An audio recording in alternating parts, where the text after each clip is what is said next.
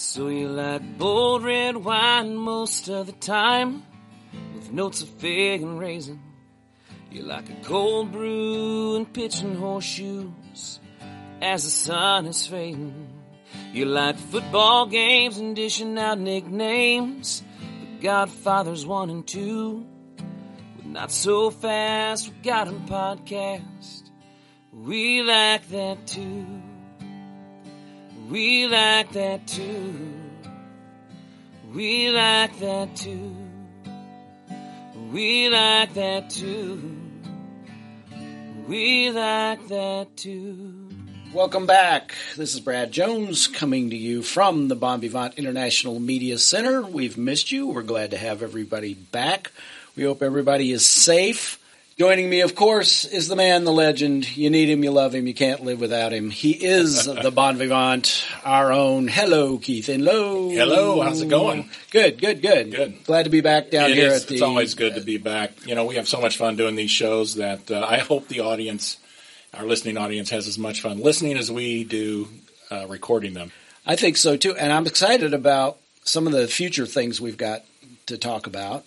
Lynn Cannon came in, and we did a little radio with Lynn. Yes. Lynn is the executive director of the new Riverside Amphitheater. Yes, here in Jefferson City. Yes. A great venue, outdoor amphitheater venue that we are very excited about. And by the time we talk to Lynn, we will have a couple of shows in the can, so to speak. And we want her to actually be able to talk about that. So. Yeah, well, I mean, she literally has grown up in the industry. She has got to have stories. Oh yeah. Man. Started on the tech side, working backstage in front of house and stuff like that, and kind of morphed into an executive director position. And yeah, she does. And so we've got her coming up. We have the promised beer show. Yes. We have the beer show with the Last Flight Boys because they're going to be over. Yep. They are going great guns. I am so proud of them. Yep. We have a new brewery here in town, and they are called Last Flight. And there was a little article in the Buzz that they're closed on Monday and Tuesday, and right now they're making as much beer as they can sell. Right. That's a good problem. That's a good problem. That's a good problem to have. Yeah, we've got the Blacksmith Bourbon guys that we want to have in, too. We got the Blacksmith Bourbon guys over there. Yep. We met those guys. I don't think we have to say much. I think we just turn them loose and they'll take it and run. We'll be lucky to get a word in edgewise with those guys. So I agree. So that's going to be fun. Yeah. But today we have with us the producing artistic director from the Lyceum Theater, Mr. Quinn Grisham. There it is. There it is. I'm so happy to be here, guys. I didn't call him Quinn Schneider, though, the former basketball coach for the Missouri Tigers. If you must blame someone, I'll take the blame for that, I guess. When I first moved here, how often I heard that. Yeah. Hey, it's Quinn. Snyder? No. Wrong one. I outlasted him. Different hairdo. Yeah. Well, anyway, we're glad. Right. Well, welcome to the Bon Vivant International Media Center. It sounds a lot cooler, doesn't it, than Brad's basement? You know, it has that Wayne's World sort of thing. So we thought, let's class it up, whether it is or not. We've done a couple shows on the road, and at some point, we really want to do one of these shows up at the theater. We'll wait. That would be great. We'll wait till we get things cranking up there, but that would be so much fun. So before we go much further, we need to tell our audience, because we have an international audience. I believe it. What the Lyceum Theater is, where it's located, because that's going to set the stage for everything. Our local market is going to know that, but not everybody around the globe. That's right, because we are international. You know what is so funny about that? We regularly get calls from people from the UK wanting to get tickets to The Lion King, which is currently playing at the Lyceum Theater in London. we don't sell them, don't worry. I was going to say, a little side hustle for us. We could take a little cut on that and get in touch with the Lyceum in London. And that'll increase the cost of your theater evening. Oh, by the way, and you're going to need a plane ticket. Yes. So, well, unlike the Lyceum in London, we are in a town of 56 people, Arrow Rock, Missouri, which is the entire town is a National Historic Landmark with beautiful preservation and restoration work by the Friends of Arrow Rock. There are few more beautiful places, I think. It's gorgeous than Arrow Rock, Missouri, and it's about how far northwest of Columbia? I knew you were going to ask me cardinal direction questions. For me, it's about a 45-minute drive. Yeah, 45 minutes. So it's an easy drive from Columbia, Missouri, which is smack dab in the middle of Missouri. Right. Yeah. Right. And we have the designation. I say we, and I'm going to probably use that pronoun because I'm on the board. Yep. So full disclosure, I call it we and us. So there it is. But we are a designated historical theater by, the legislature. The Missouri legislature. Yeah, That's right. We help to get passed. And they could do whatever they damn well please. Yeah. Don't get me started. Now, too No soon. politics. Too No soon. politics Too on this soon, show. Keith. Yeah. Yeah, too soon. Okay. So anyway, but yes, and the reason why we have that designation is such an amazing thing that we have been a continuously run theater for 60 years. And there's only three others that can really say that. We are the second oldest after the Muni in St. Louis. Wow. Yeah. That's amazing. That's quite a feat for any theater, anywhere, Oh, yeah. and especially when you consider the unique circumstances of the Lyceum in a sparsely populated area that people have to make an effort to get to. Right. But you have developed over the years a loyal patronage and sponsorship program, and that has sustained you through the years. And so, congratulations. We're proud of the fact that we have the Lyceum here in Missouri. It's a gem in the crown of Missouri for sure. We are so proud of it too, and we stand on a lot of shoulders here because in 1961, this theater was not I don't even know if it was a good idea. It was an idea. The town of Arrow Rock at that point, I think you could have purchased on a credit card with a low credit limit. I don't know that the roads were paved. The Friends of Arrow Rock hadn't done all of their wonderful work. It didn't look anything like what it looks like today. And somehow, over the years, everything worked. It's just, I really think it's a miracle. It's become a destination. And that's, when you're talking about tourism and entertainment, the entertainment business, the entertainment industry, that's what you're looking for. Yeah. You're looking for a destination. Right. Great job, you guys. It does have a entertainment distinction. However, does it not? It has been in a major motion picture, Arrow Rock. Oh, Arrow Rock has. I was thinking Arrow of the theater, Rock. which is at a distance. But the 1970 something, yeah, something. Yeah.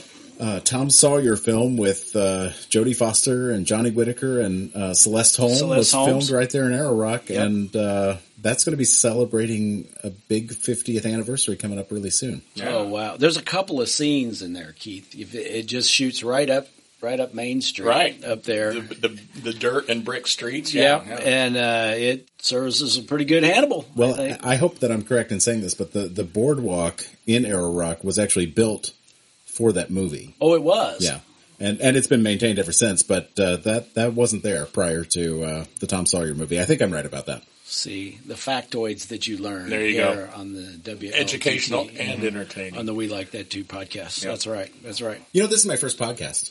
Really? I've never actually done this before. I don't know what the rhythm is supposed to be. I don't know how any of this is supposed to work. So You this got is to fun. start somewhere. Yeah. And I guess it's with us. So since it is your first podcast and your first time here, and we do hope that you will be a repeating You guest bet. as seasons change and that kind of thing.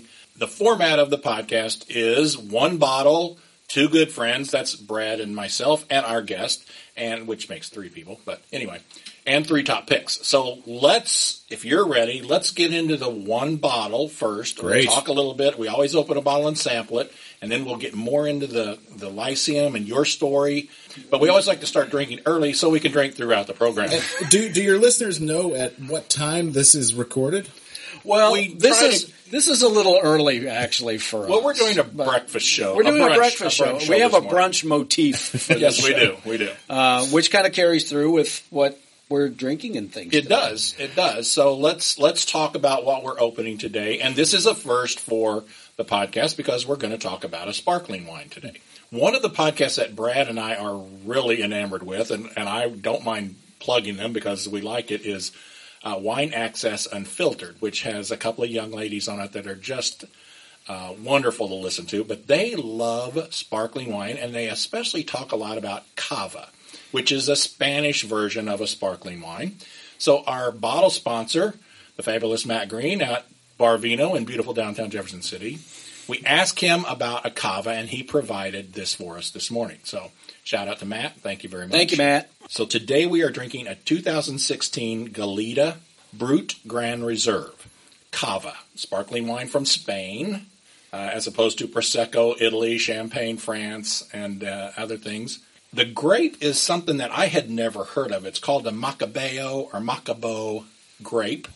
And the grape is supposed to make the white sparkling wine a little creamier. You'll get hints. Well, I won't tell you what you're supposed to smell. Yeah, let me have an experience here. Let's taste and just knock one back. It's a beautiful pale yellow color, and of course there's the little bubblies that are moving up through the flute. That is just about as crisp and clean and what you would expect. What do you think, Quinn? It's really good. Yeah, so it is a brut, which means it's dry, but it's not terribly dry. Yeah.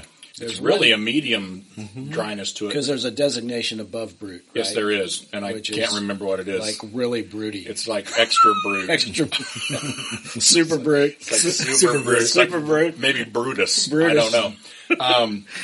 I hope the Wine Access girls hear that. They will be then they'll be willing to do our show, won't they? Quinn, one of these girls has a designation as a Master of Wine. So I mean, which is like up there with Master Sommelier. Right. I mean, it's way up there. And the other one was the curator. She was Press.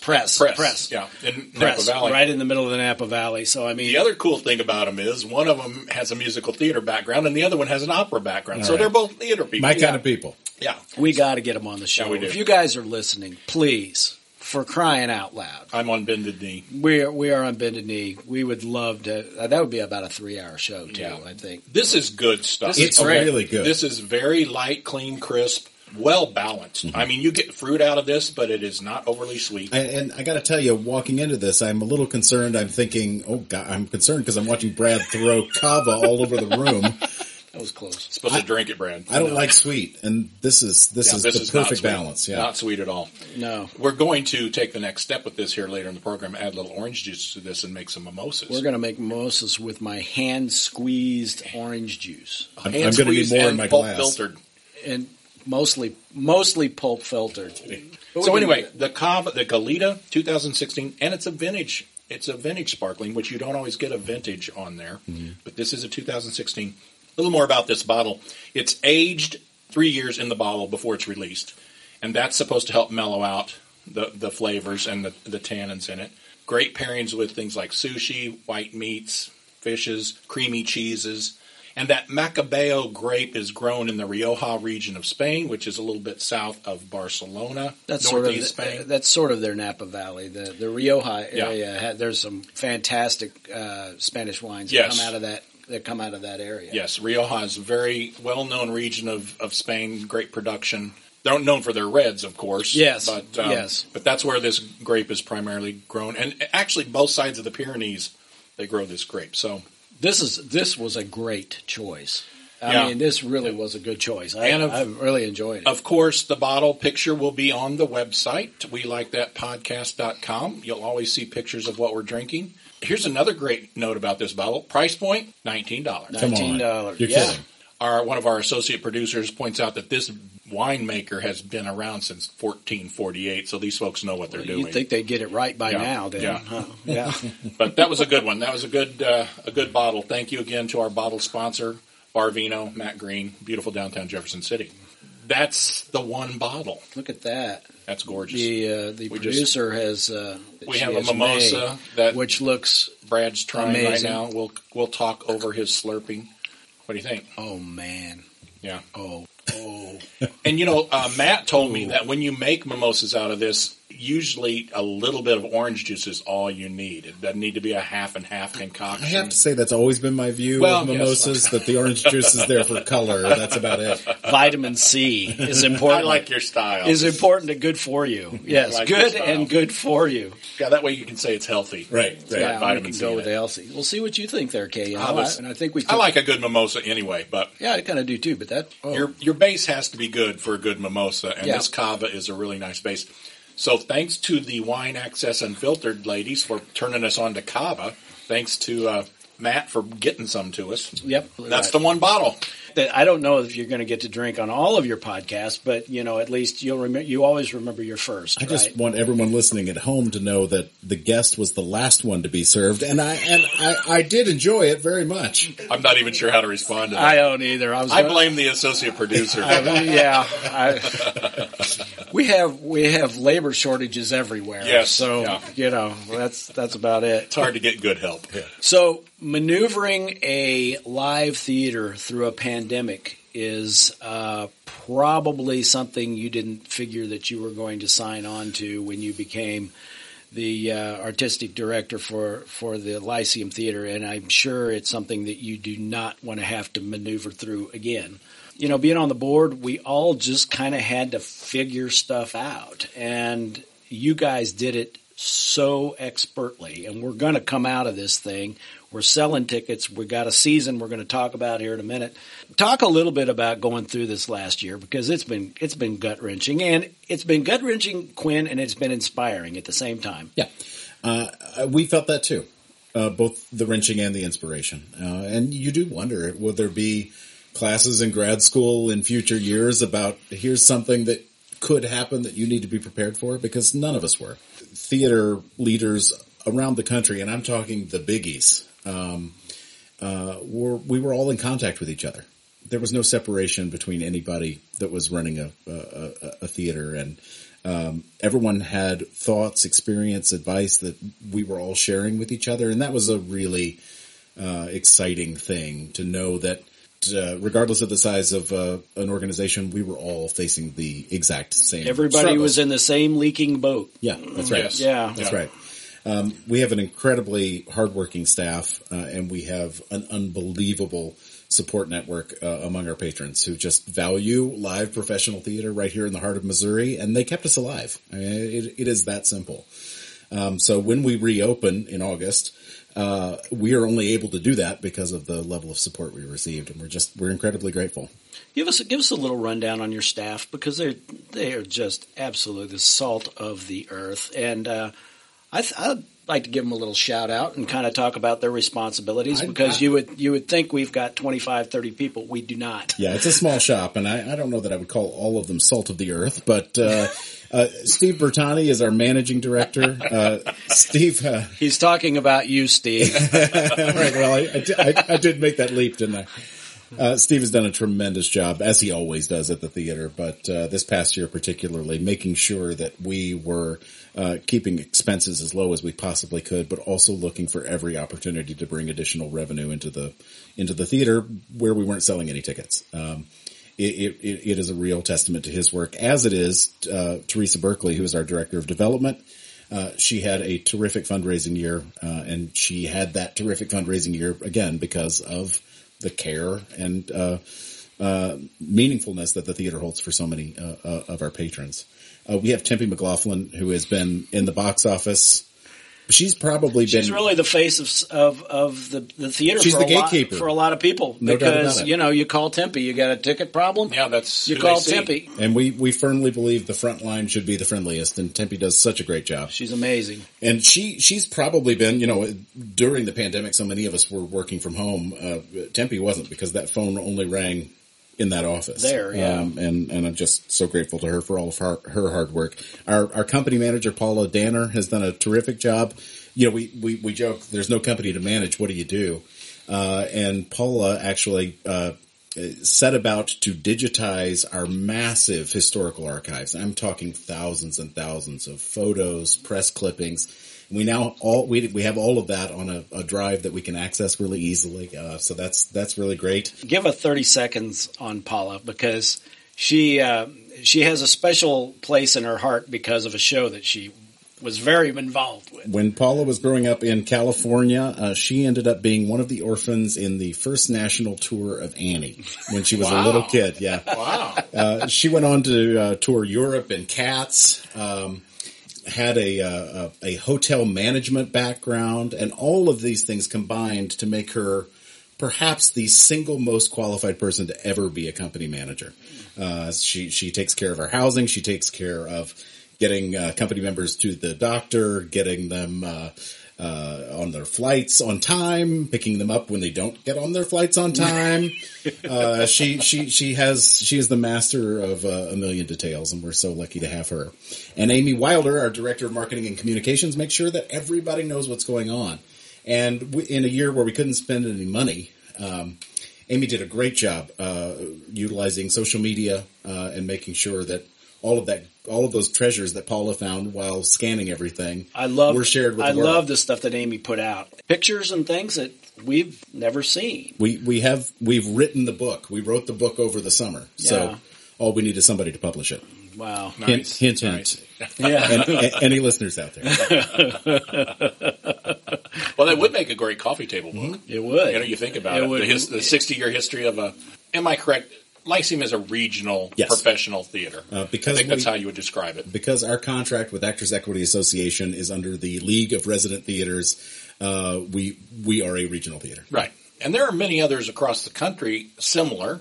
A lot of them operate in festival environments, that kind of thing. Some of your Shakespeare festivals over the summer, those kind of things. So regional theater is alive and well in the United States and does a lot to get live theater to places where it's not always accessible.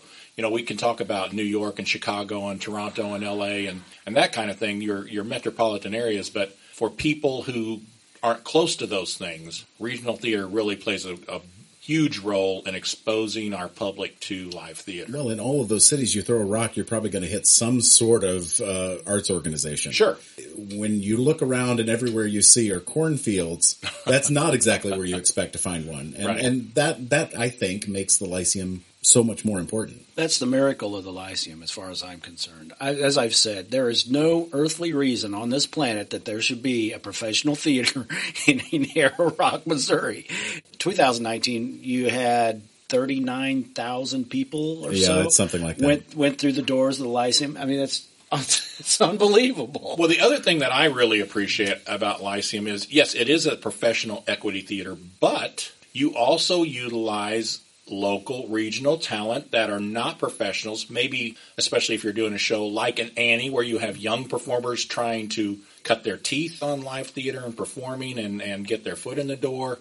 And to me, that is very encouraging for the region to have that opportunity to come in, audition, get cast, and work in a professional environment, maybe over the summer. Tell us a little bit about how that works. Yeah, that's a really exciting part of what we do, because I grew up in a small town in Arkansas with very little access to anything like what the Lyceum offers. And having the opportunity to put a kid in a show with professional talent where they can learn really what the industry is actually, not just what it looks like, and also learn a little bit about what skills it takes to really pull off what we do.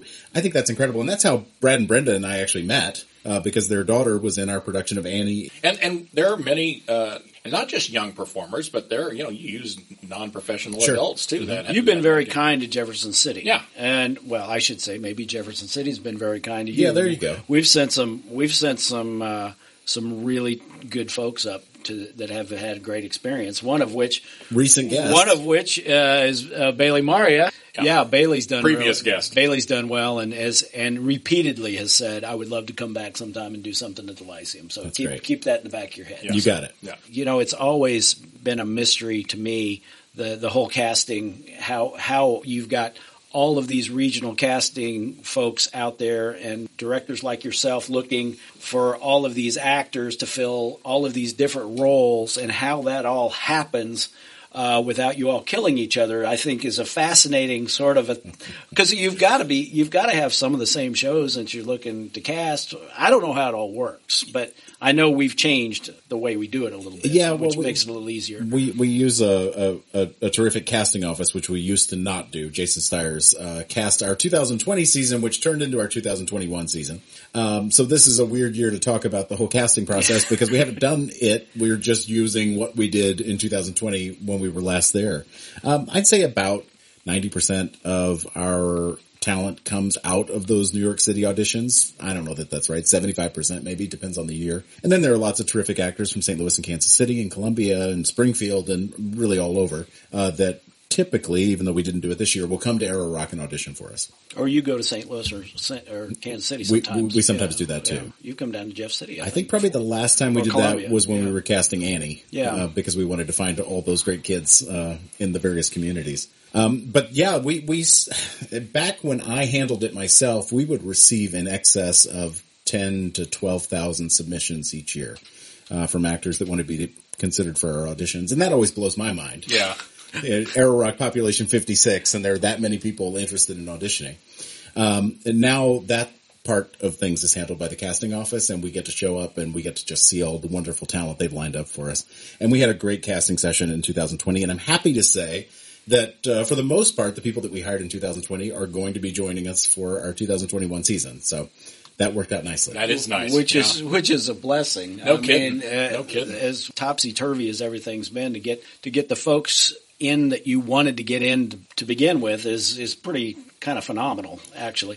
And talk a little bit about also being able to make sure that the licensing, there had to be some give and take on the side of the licensing for the shows themselves, that you could actually move them back and do them again. And we had a great level of understanding from the royalty houses that licensed the shows. They understood the situation. Right. And there were no problems. Yeah. Well, again, everybody was in the same boat. Right. Every theater was in the same boat. So that was probably sort of a global problem that they handled with equity everywhere. Well, and everybody has approached the reopening year differently. Some people went ahead and altered their seasons to smaller productions, not knowing what mandates might exist by the time they actually did those shows.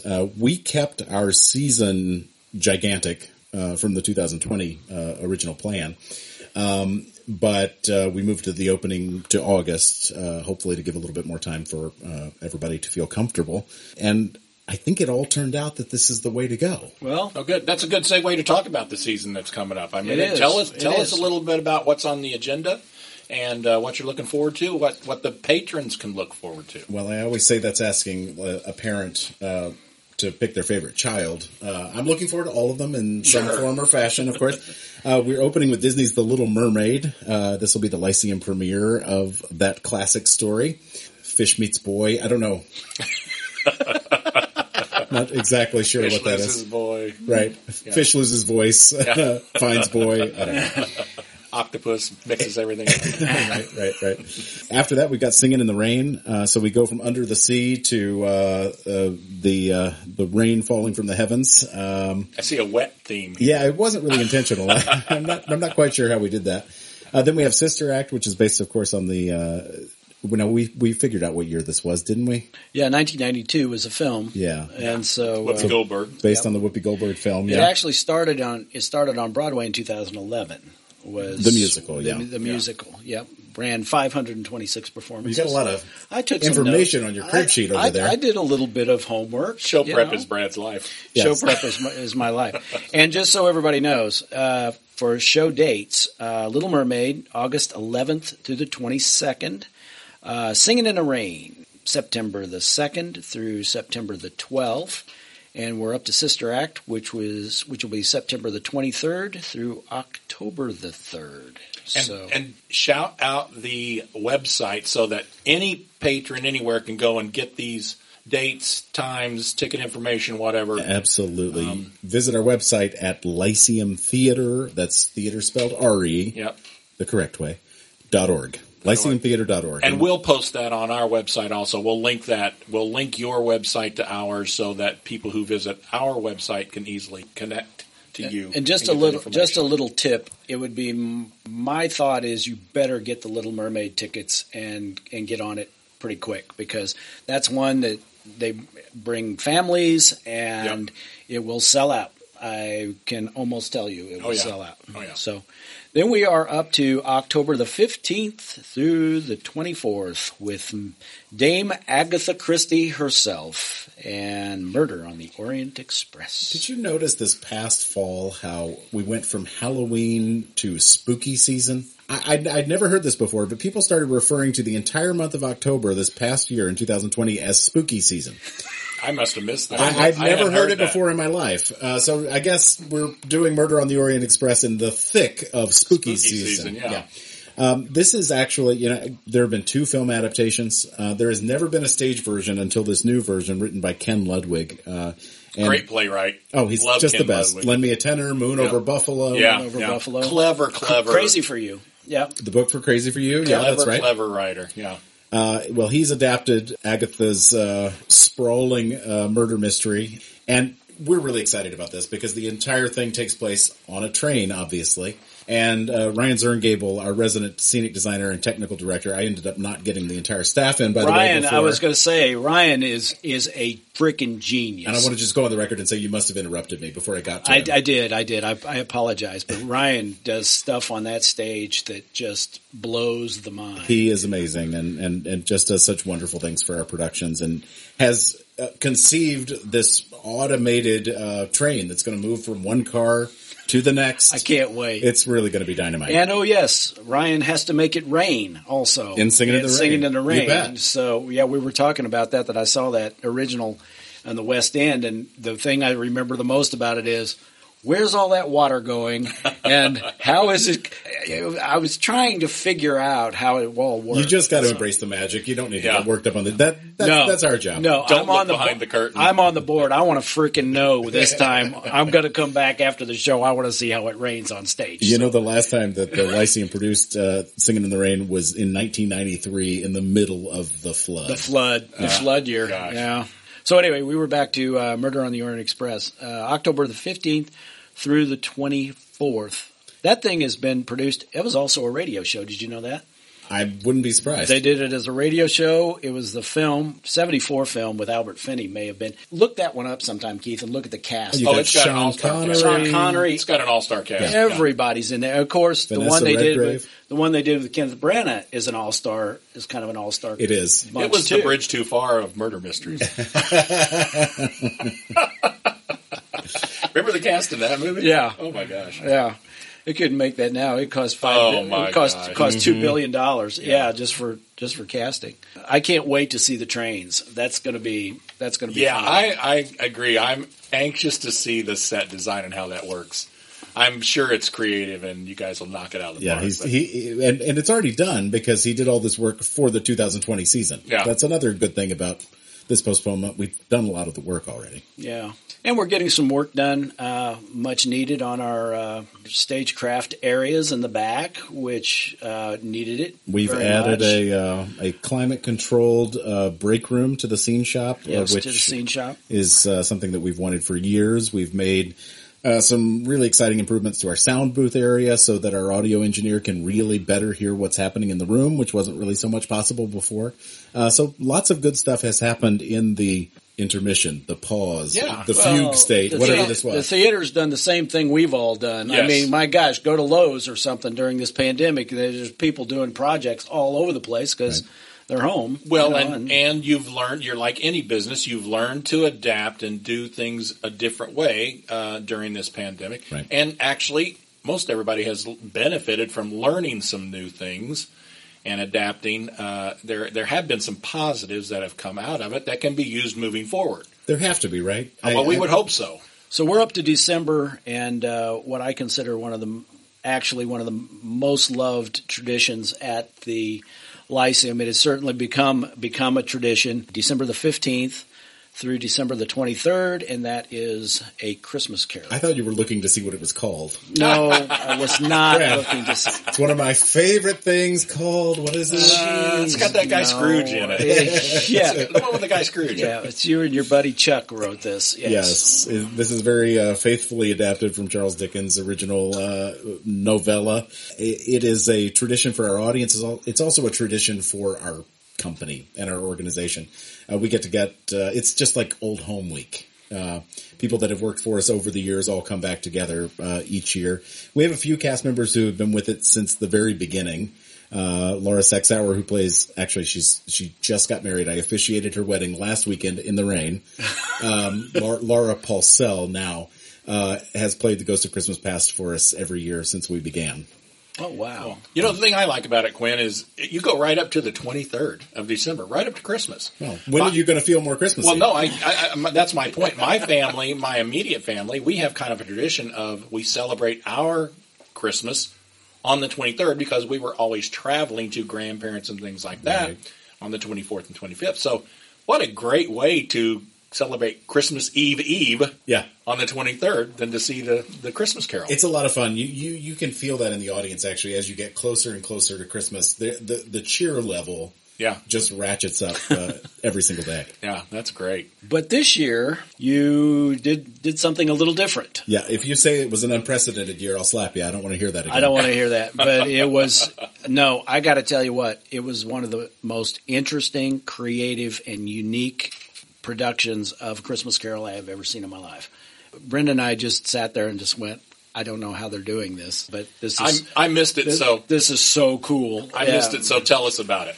We just couldn't let a year go by without having some version of that annual tradition. And we kind of made it up as we went. And it was sort of a genre-defying virtual production. It was anchored on the stage of the theater, but we had actors all over the country participating in their own apartments as the various characters. And something ultimately that we were really proud of. I mean, look, it can't recreate the magic of breathing the same air and being in the room with people as something is happening, as we were talking about earlier, that can't be rewound. And is the nature of live theater. That's it. Right. Live theater should right. be life. But we got as close as we could, and we were really proud with That's really cool. how it all turned out. That's really cool. Yeah. The guy that they have that plays Scrooge, Keith. You've told me about this guy, and I've got to see him He sometime. is Scrooge. Yeah. No, I think on his driver's license it says Ebenezer Scrooge. And it may well appear that way on AKA. stage. He's one of the nicest human beings I've Yeah. ever met in my life. Yeah. Yeah. But that's just a good actor. is what He's that is. just Yeah. so good. Yeah. He's even got the pointy nose. you Yeah. know. I mean, he looks like Scrooge. He does. Yeah. He does. That's cool. Hey, Bon Vivants, you know when We Like That Too was launched, we knew very little about what was needed to promote the podcast online. That's right. So we turned to Greg Arnold at GAA Consulting. GAA Consulting was a lifesaver helping us get things started. Greg is a small business owner who loves helping small businesses grow. He takes the time to listen to your business goals. GAA Consulting will custom design your website and create a digital marketing strategy to help you reach those goals. Every project is tailor-made to meet your small business needs and preferences. And Greg can teach you to manage things yourself, or you can hand things over to him and he'll lighten your workload. You know, if your business needs help building an online presence, visit GAAconsultingllc.com. That's GAAconsultingllc.com. Custom solutions for your small business needs. And thanks to Greg for sponsoring the podcast. All right, moving on. Now we have a couple of classics here because as we talked about with the 60th anniversary, we wanted to look back and look forward. And so this is looking back.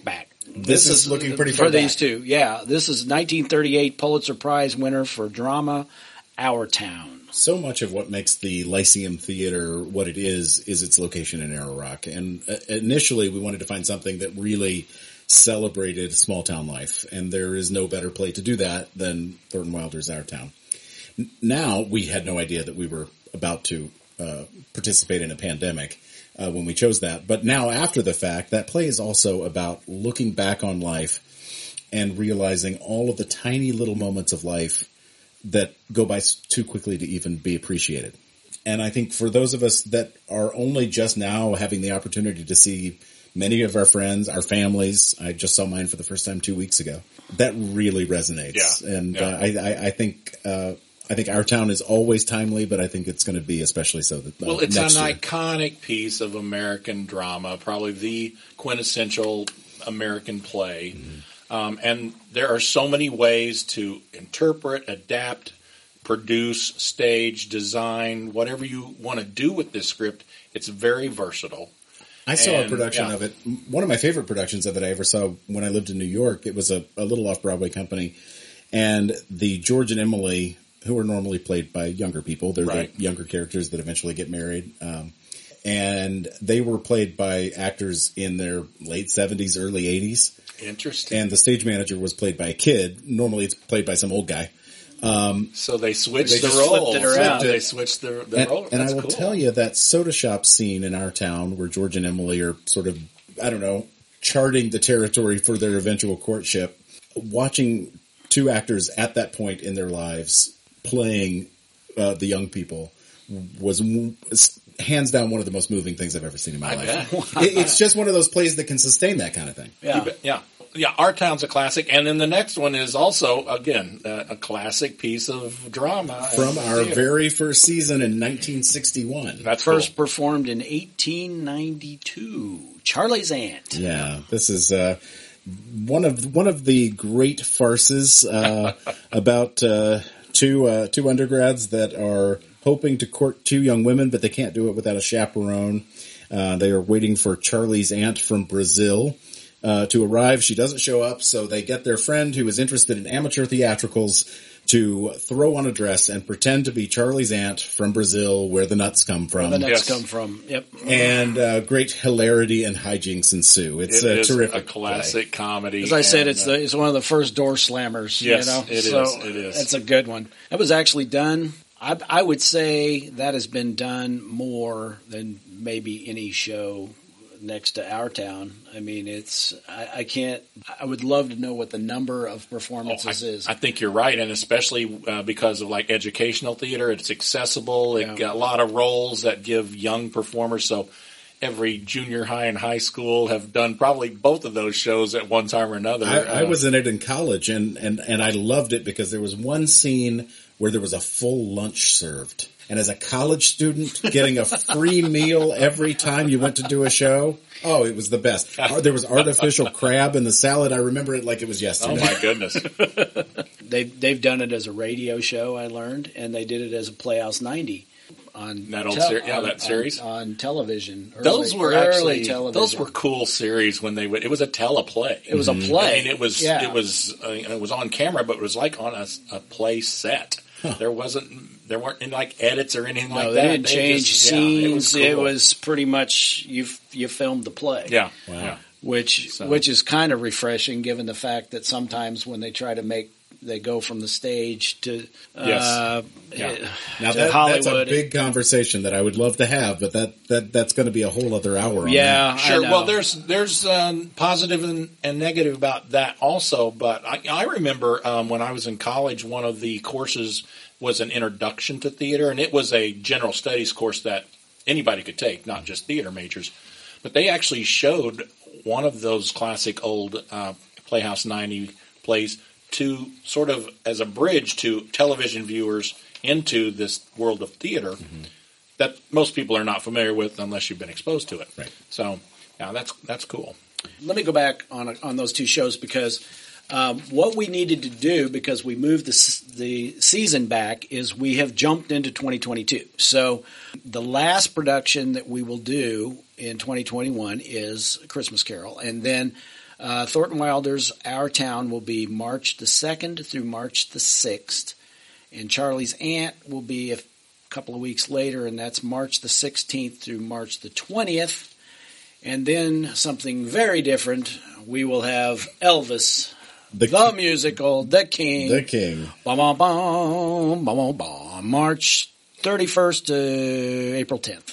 Thank you very much. Did you like that? That was good. Yeah, that was really good. I mean, what else could I say? You've told us through song. Well, we were talking about you wouldn't reveal, but evidently our Elvis is going to be quite amazing. He's dynamite, and the story itself, it actually is the story of Elvis's life. So this is not just a review; it's all kinds of Elvis music, but it's all told through his career. Starting off as a little kid, there's a little Elvis in the show that you can look forward to. Tiny Elvis? Yeah, Tiny Elvis. Tiny E. One of the... Oh, no. That was back when Saturday Night Live was funny. I did that again. Do we want to go any further? Yeah, I think it's best that we don't. Let's move on. But Tiny E was kind of funny. It was good. It was good. All right, so that is the season, ladies and gentlemen. That is an exciting season, Quinn. Congratulations. Yes. We are very happy for you guys, and we are thrilled that live theater is beginning to open up everywhere.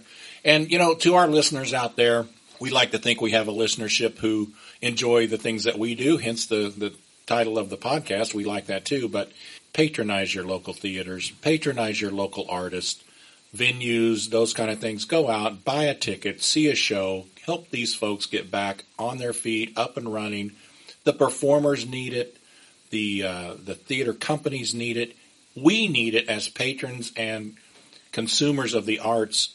We need art in our life, and what better way to pull ourselves out of a situation like we've been in 2020 than to go and expose ourselves to art. And especially Keith and Quinn, when appropriate, take your kids. Expose your children and your kids to the arts. I don't care what it is. Early and often. Whether it's one guy sitting on a stool strumming a guitar, or going to the Fox Theater, or going up to the Lyceum, or the local high school play. Local high school play. Theater, it doesn't matter what it is. Bet. You know, some of the educational programming that I think is so important. It is so important. And without that, gentlemen, we have no future theater. No, we don't. If we don't have our little folks getting involved, then we're not going to have them as older folks that buy tickets. So, and you look at what we did over this time period for those of us that were really locked up at home. What did we do? We turned on Netflix. We watched. I watched way too much TV. But that's created by artists. I mean, it's sometimes easy to feel distanced from it because it's on your TV, but it is the same work. Yeah. The thing that we're missing is the opportunity to all experience it together, and that always makes the experience more full. And make no mistake, live theater, the interaction between performer and audience and that environment is different than through a movie or television. Not better, not worse, different. Yeah. And they both have their place, but if you haven't experienced that, it is a different experience. Well, you know what else happens in a theater, and there are fewer and fewer opportunities to experience this anywhere.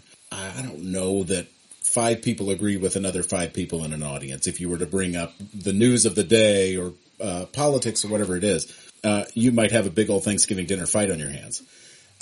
But in the theater, we bring all of those people together and we turn off the lights on them, and together they applaud great musical numbers. Together they laugh at the same jokes. And for about 2.5 hours, you have what is actually a human experience. Yes. Commonality. A shared commonality. Human experience. Yeah, right. Commonality. We've talked about this a lot on this show that, it's back when you had 3 stations. Mm-hmm. Yeah.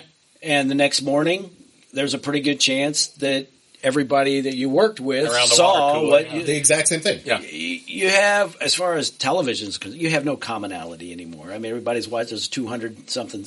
Somebody goes to watch a show, a live show, like over to our new amphitheater, and I think it's just powerful. It's shared experience. Especially up at the Lyceum, we have 400 seats roughly, and it's an intimate experience. It's not a bad seat in the house. You feel like you are a part of what's going to happen that night, and you're a character in the building. Well, and one of the neat things that happens too among our subscribers who have the same seats around the same people for every show unless they exchange them to a different date, they make friends around them in the literal seats. Oh, sure. They may be from completely different towns. Yeah. My parents went to France and hung out with people that sit by them at the theater. I mean, that actually happened. It just happened that both of their vacations were at the same time. They didn't go together, but the community that building creates is something that I've missed so much, and I cannot wait for August. No, you're right. And you meet people anywhere who share the love for live theater, and there is an automatic connection. Mm-hmm. We're in New York City, in Times Square at the TKTS booth. And that's the place where you can go the same day and buy half-price tickets. There's usually quite a queue of people lined up, so we're waiting our turn. My wife, Janet, who knows no strangers, strikes up a conversation with people behind us in line. They're from Alaska. Now, what do we have in common with anyone from Alaska? Turns out they did their theater training at K-State and had the same professor that we had in Warrensburg. Amazing. And we're like, you talk about less than 6 degrees of separation, but small world, and you make those connections through the theater community, and they last a lifetime. Yeah. They really do. That's true. Yeah. So. We take a lot of trips as fundraisers for the theater, and if I can tell this quick story, we were in New York with a group of patrons. I think there were about 40 of them. And we'd had a full day of activities, and the day was wrapping up. And one of the couples said, "Can we go do something fun? Can we go dancing somewhere?" And I lived in New York, and I couldn't think of any place to go dancing. I said, "I think there's a drag show at this bar over here. Do you want to go?" And we did. And several other people came with us. So here we are, all of these Mid-Missourians at this drag show.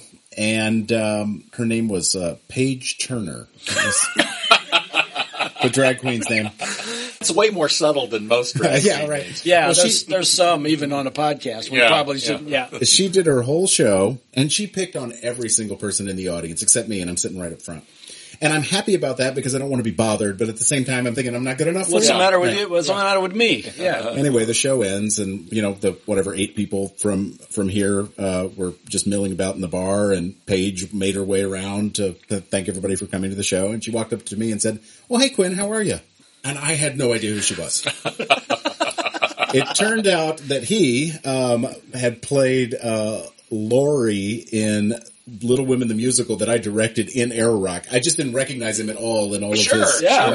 You're not supposed to. That's the point. Yeah. Small world. No kidding. And eventually, I believe all roads lead back to Arrow Rock. Yeah. All roads lead back to Arrow Rock. All right. Well, this has been fun. I mean, we could talk theater all day. And you know what? We will. Yeah. We will have you on again. I love it. And so this sort of brings us to the next portion of the program, and that is 3 top picks. What's the 3 top picks this week? Today we decided that we would go back to the movies, and we're going to... after all this talk of live theater, we're going to pick a movie. Well, this is what we do, Keith. That's okay. This is what we do, too, Quinn. It would be real easy to go, oh, what were your 3 favorite, Broadway musicals or something like that.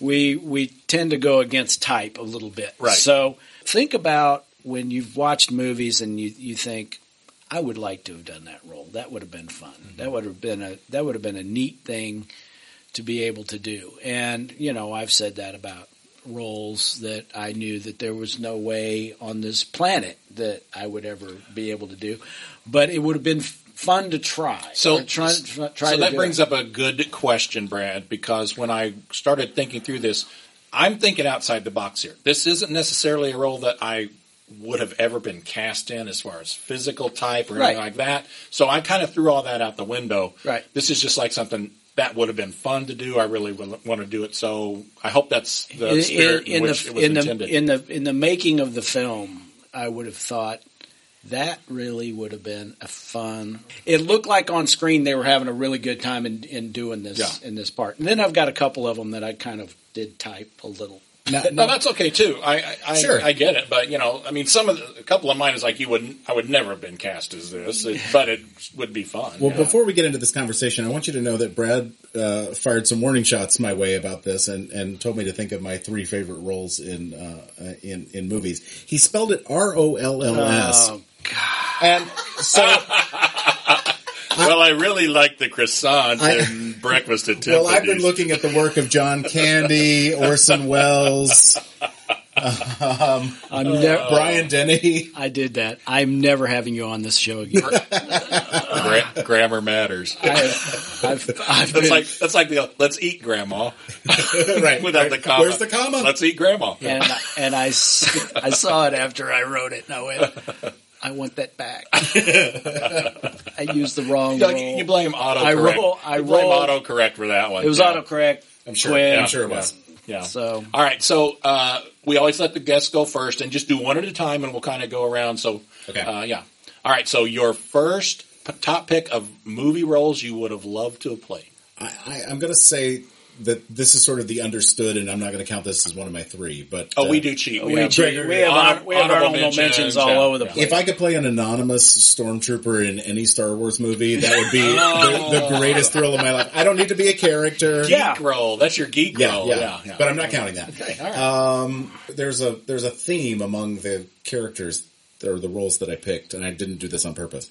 My first one would be, and let's remove everything we know about the actor that played the role. No judgment here. Yeah. Now I can't think of what his actual character name is. I know who he is, and it's not. You don't discover until the end of The Usual Suspects that he is Kaiser Soze.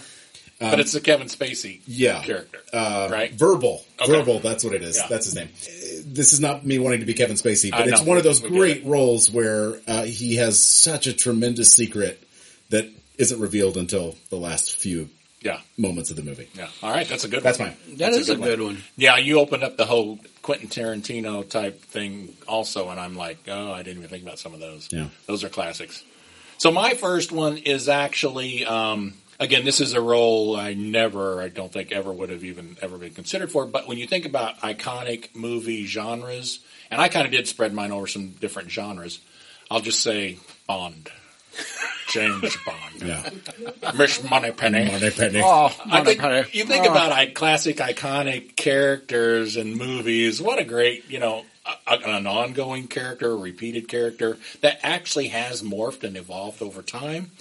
But still the epitome of cool. Every guy wants to be that cool. Ice water in his veins, Yep. shaken, not stirred. I think you have to drill down deeper on this, though, because I think you have to pick your Bond. Well, Sean Connery for me is my Bond, yeah. although I do think others have been worthy, and I don't. It's not to George Lazenby, really? They've all been worthy? Well, I've never seen George Lazenby's performance. I know he only did one, but I've never seen it, so I can't judge. So Connery is the one that's iconic for me, but I actually like, I like Roger Moore. I like the current Bond. I heard they were going to make a female Bond. I think it's probably time to shake it up a little bit. Well, I'm not surprised, but I thought I had heard that somewhere. I don't know who it was going to be. Yeah. Anyway, it would Okay. be 007, That's License to Kill. And you picked a franchise, so you're always going to have work. Yeah, that's the other end. I'm thinking of the business side, too. it's a good financial I think move. I'm dead at the end of my movie. So. Yeah. Especially, I think every Bond movie's made $1 bazillion, Right. whether they were any good or not. Yeah. There's a certain few million people that are going to go watch Yeah, a new you're Bond exactly Bond right. film, no matter what. All right, Brad, what's yours? Well, my first one, just because I think it would be one of the most fun parts to play, is I would like to be Marty McFly. Oh, that's very good. I would like to go back to the future, and I think it would be fun, to be able to ask, when would you like to go back to the future? Yeah. So, what period do you think would be fun to You actually jump in would at? have made a good Marty McFly. You you could have been cast in that role. Short. I don't mean that, but yeah. I mean, you kind of have a youthful face and stuff like that. Yeah. But I I start think- calling you Calvin now. I almost picked Doc Brown. That's so funny. I was really close. Well, see, That's I've a good role, actually, too. but have you ever sat in a DeLorean? I have, actually. We have. Yeah. Yeah. Wow. Yeah. So That's a good one. That's anyway, good. Marty Marty McFly. McFly, I love the movie because it was so creative. It was so well written, and I think it kind of attracted me too. Well, and a small franchise there too. And a small You had franchise there, several too. follow-up movies that Right. were respectable. Yep. Yeah. Good. So All right, number 2. Marte. My next one is in the high-profile, low-maintenance category. Let me get a drink of water real quick. I'm really curious as to what that is. I'm kind of interested to hear what this is going to be too. William Atherton played this character. Walter Peck in the original Ghostbusters. He's the inspector from the EPA. I am desperate to play that role. Yes, this man has no dick. That's it. That's the guy. I'm trying to picture it. I can't. He Yeah. looks like me. Yeah, Okay. he's the EPA guy. He's the one that wants to shut him down. He goes downstairs and gives him the business and says, "Oh, that's a good one. Yeah. That's a good one." And then again, a bit of a franchise. Was he in the second one? No. It wasn't. He dies. Oh, that's right. Yes. Was he engulfed in marshmallow? Maybe he doesn't die, but he does get a lot of marshmallow poured on top of him. Yes, he Yeah. does. Okay. Asphyxiation May I by please? marshmallow. See the containment unit? Dr. Benkman? Every time I've had to play a prissy jerk, Now I might have to go watch that clip. I just don't recall. he's brilliant. He really is. It's been so long since I've seen Ghostbusters, and I love the movie, but it has been a long time. So that's all right. That's a good I one. like Okay, that. so what's your next one? I So can't wait. my next one is actually we cheat. So it's either between Captain Miller and Saving Private Ryan, Oh, yeah. or Paul Edgecombe in The Green Mile. Both Tom Hanks roles, both great movies, but I just think, man, they were just such great roles. I would have loved to have played. either of Those are that's meaty acting there, boy. Yeah, I know. I didn't just go for the lighthearted stuff. But, No, that's good. yeah, and I had a hard time deciding between the two because Tom Hanks is my favorite actor anyway, and he just knocked it out of the park with like everything he does with those roles. So Yeah. And they were impactful movies. Both of them, the movies as they stand alone, are probably at the top of, on my top 10 list of all time. So good directors you would have gotten to work with. Good co-stars in both films. Right. So Right. that's my second. That's 2A and 2B. Or not 2B. Or not too bad. I guess. Look what we did there. Oh, look what you did there. All right. My second one is, and the fact that he did not receive an Academy Award nod for this is really still... I'm just waiting to hear what this is now. Sergeant Hulka.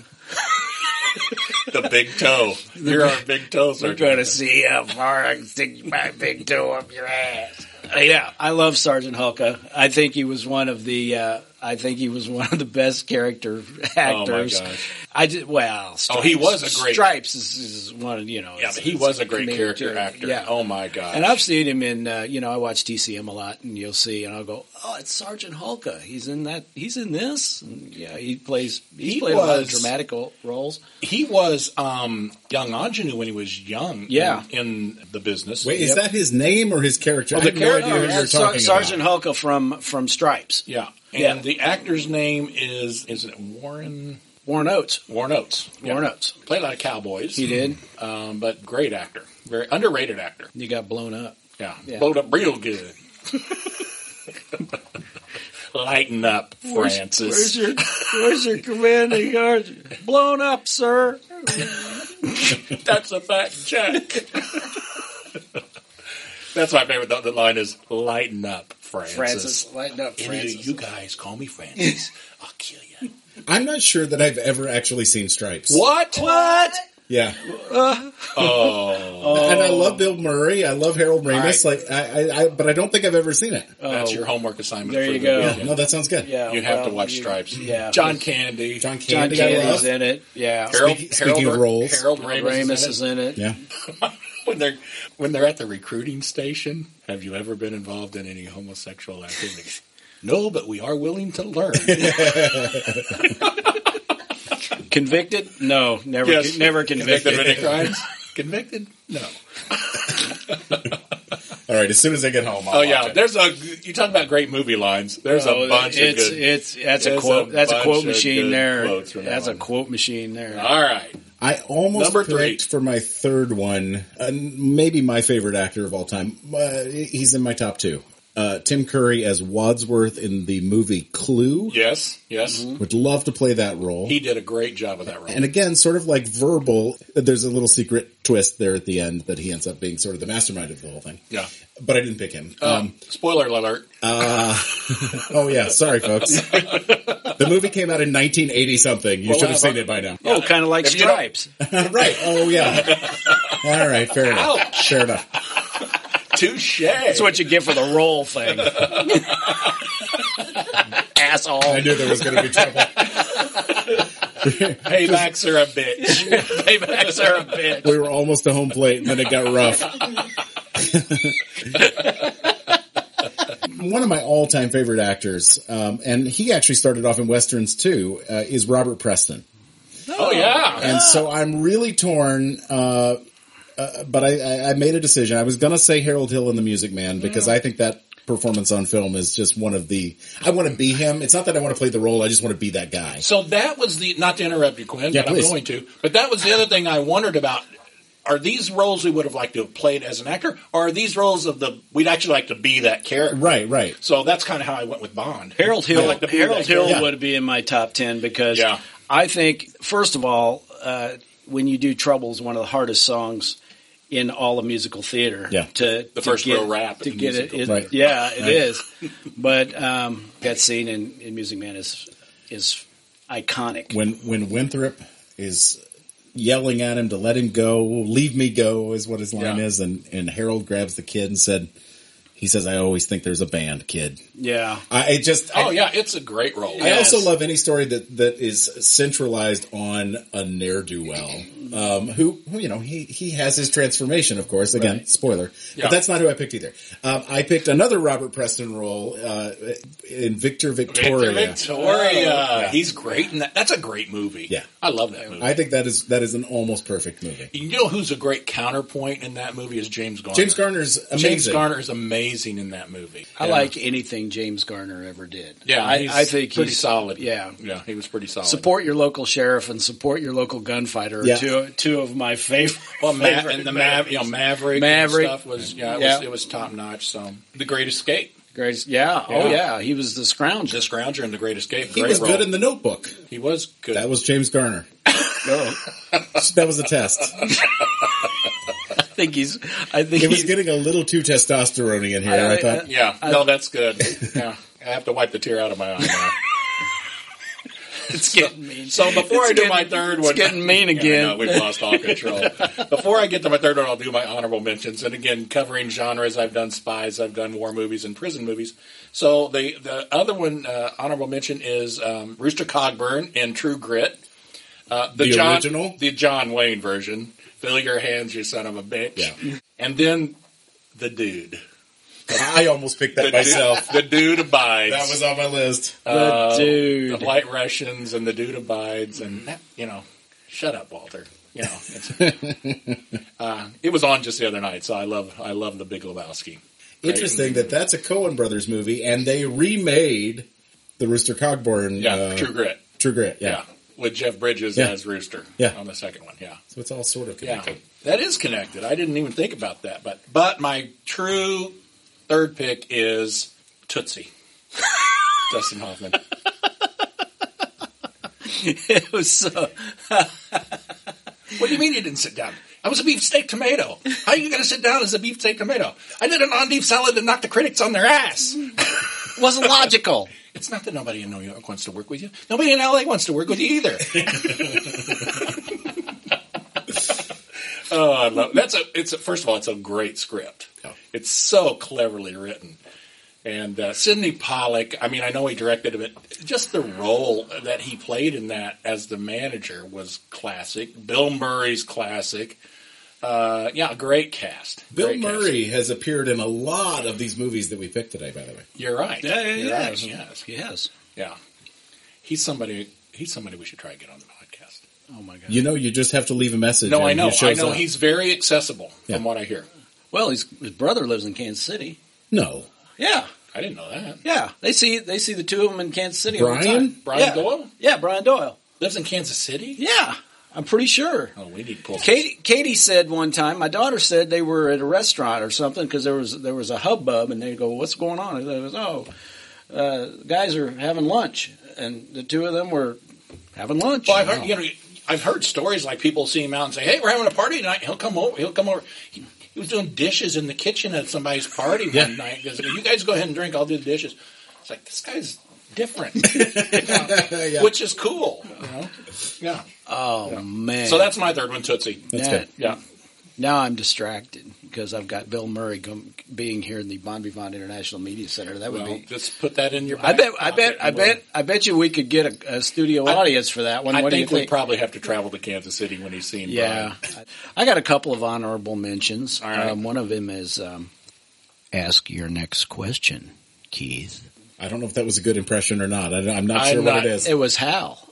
I don't have to do makeup or costumes or anything. Open the Bombay doors, Keith. Open the pod. Yeah. So that would be that's one of them. And you know how they came up with the name Hal, by the way? IBM.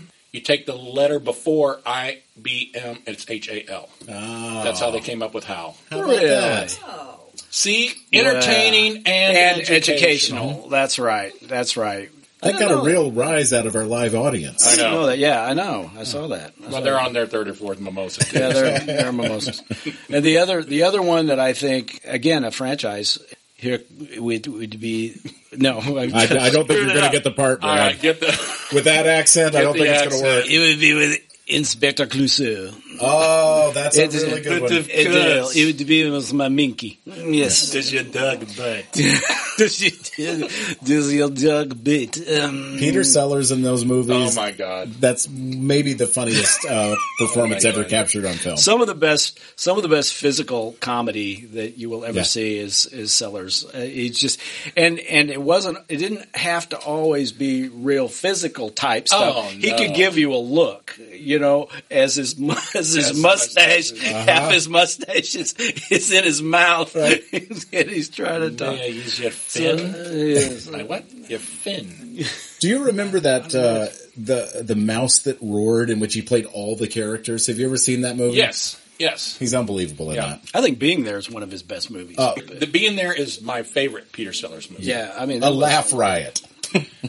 So it's so poignant, though. Yeah, I mean, it's kind of sad. Kinda. It is. I mean, I just started crying thinking about it. Yeah, I mean, it's but it holds a mirror up to society so much that it's tragic, and it's just like, oh my gosh. Yeah, I love Being There. So, any other honorable mentions? No, I'm done with my honorable. Actually, I had James Bond down too, so we doubled up on that. Yeah, but this is the one that my number one is. I go back to 1965, and it was called The Hallelujah Trail. Do you remember The Hallelujah Trail? Yes, that was an all-star cast too. The part that Brian Keith was in that. Yes, and that was a hilarious movie. The part that I would play would be, ironically, Oracle Jones, and Oracle Jones was the guy that they would give him shots, and he became clairvoyant and decided that, oh my gosh, we live in Denver and the storms are coming in for the winter and we're going to run out of whiskey. Yeah. And so they order this wagon train of whiskey to go across Kansas and Missouri, and all kinds of bad things happened. They had the temperance ladies attacking the train, and they had Burt Lancaster and the Indians, and everybody was attacking him. Yeah. And spoiler alert, it all goes down in a big quicksand bog. Yeah. And they all stand by and watch at the end. And they would play this music when it would be like, before he would get his vision. Yeah. He would take a drink, and he was like this, I remember who you mean, he was like this minor 49er old type character, this Gabby Hayes. Like Gabby Hayes. I see him. They'd go to the back room. He had no hair, and he'd get this, he'd have a couple shots, and he'd just get this look on his face, like, I can see the future. Yeah. It was Donald Pleasance, too. It was. Oh, was that Donald Pleasance? No, I'm sorry. It was Donald Pleasance. I didn't even know who played the role. That played Oracle Jones. Yeah. Oh. Yeah. And you don't catch that one very often, but once in a while it'll be on one of the old, classic movie channels. But it is hilarious. Donald Pleasance was a chameleon, almost as much as Alec Guinness. He could do a lot of stuff, but in that part, man, he'd get that look on his face like, and it's a comedy? Oh, yes, it's a comedy. It's a rip-roaring Western comedy. It's hilarious. Yeah, Hallelujah Trail. Everybody, Never heard of it. Everybody tries to get their whiskey, and I don't know. And it's got a lot of big stars in it. So all right. Well, that was fun. That was a lot of fun. There we go. So this is your first live experience with the We Like That Too podcast, Quinn. So we appreciate your being here. It's been a lot of fun. We do. We'll have you back. We will have you back. All right. This has been great. Thank you, Quinn. Thanks, Bon Vivants out there. Thank all the Bon Vivants. Everybody stay happy. Remember to like and share and tell your friends. And that's right. If you like the program, tell your friends. And if you don't like the program, lie. We Like That Too is produced as a labor of love for the enjoyment of Bon Vivants everywhere. To get information about our bottles and links to our guests, go to our website, WeLikeThatPodcast.com. Tune in to new episodes by subscribing on Apple, Spotify, and other popular streaming apps. Please remember to rate, review, and share. And be sure to follow us on Instagram and Facebook at We Like That Podcast. So everybody, hey, remember the numbers. 1 bottle, 2 good friends, and 3 top picks, because we like that too. We like that too. We like that too. We like that too. We like that too.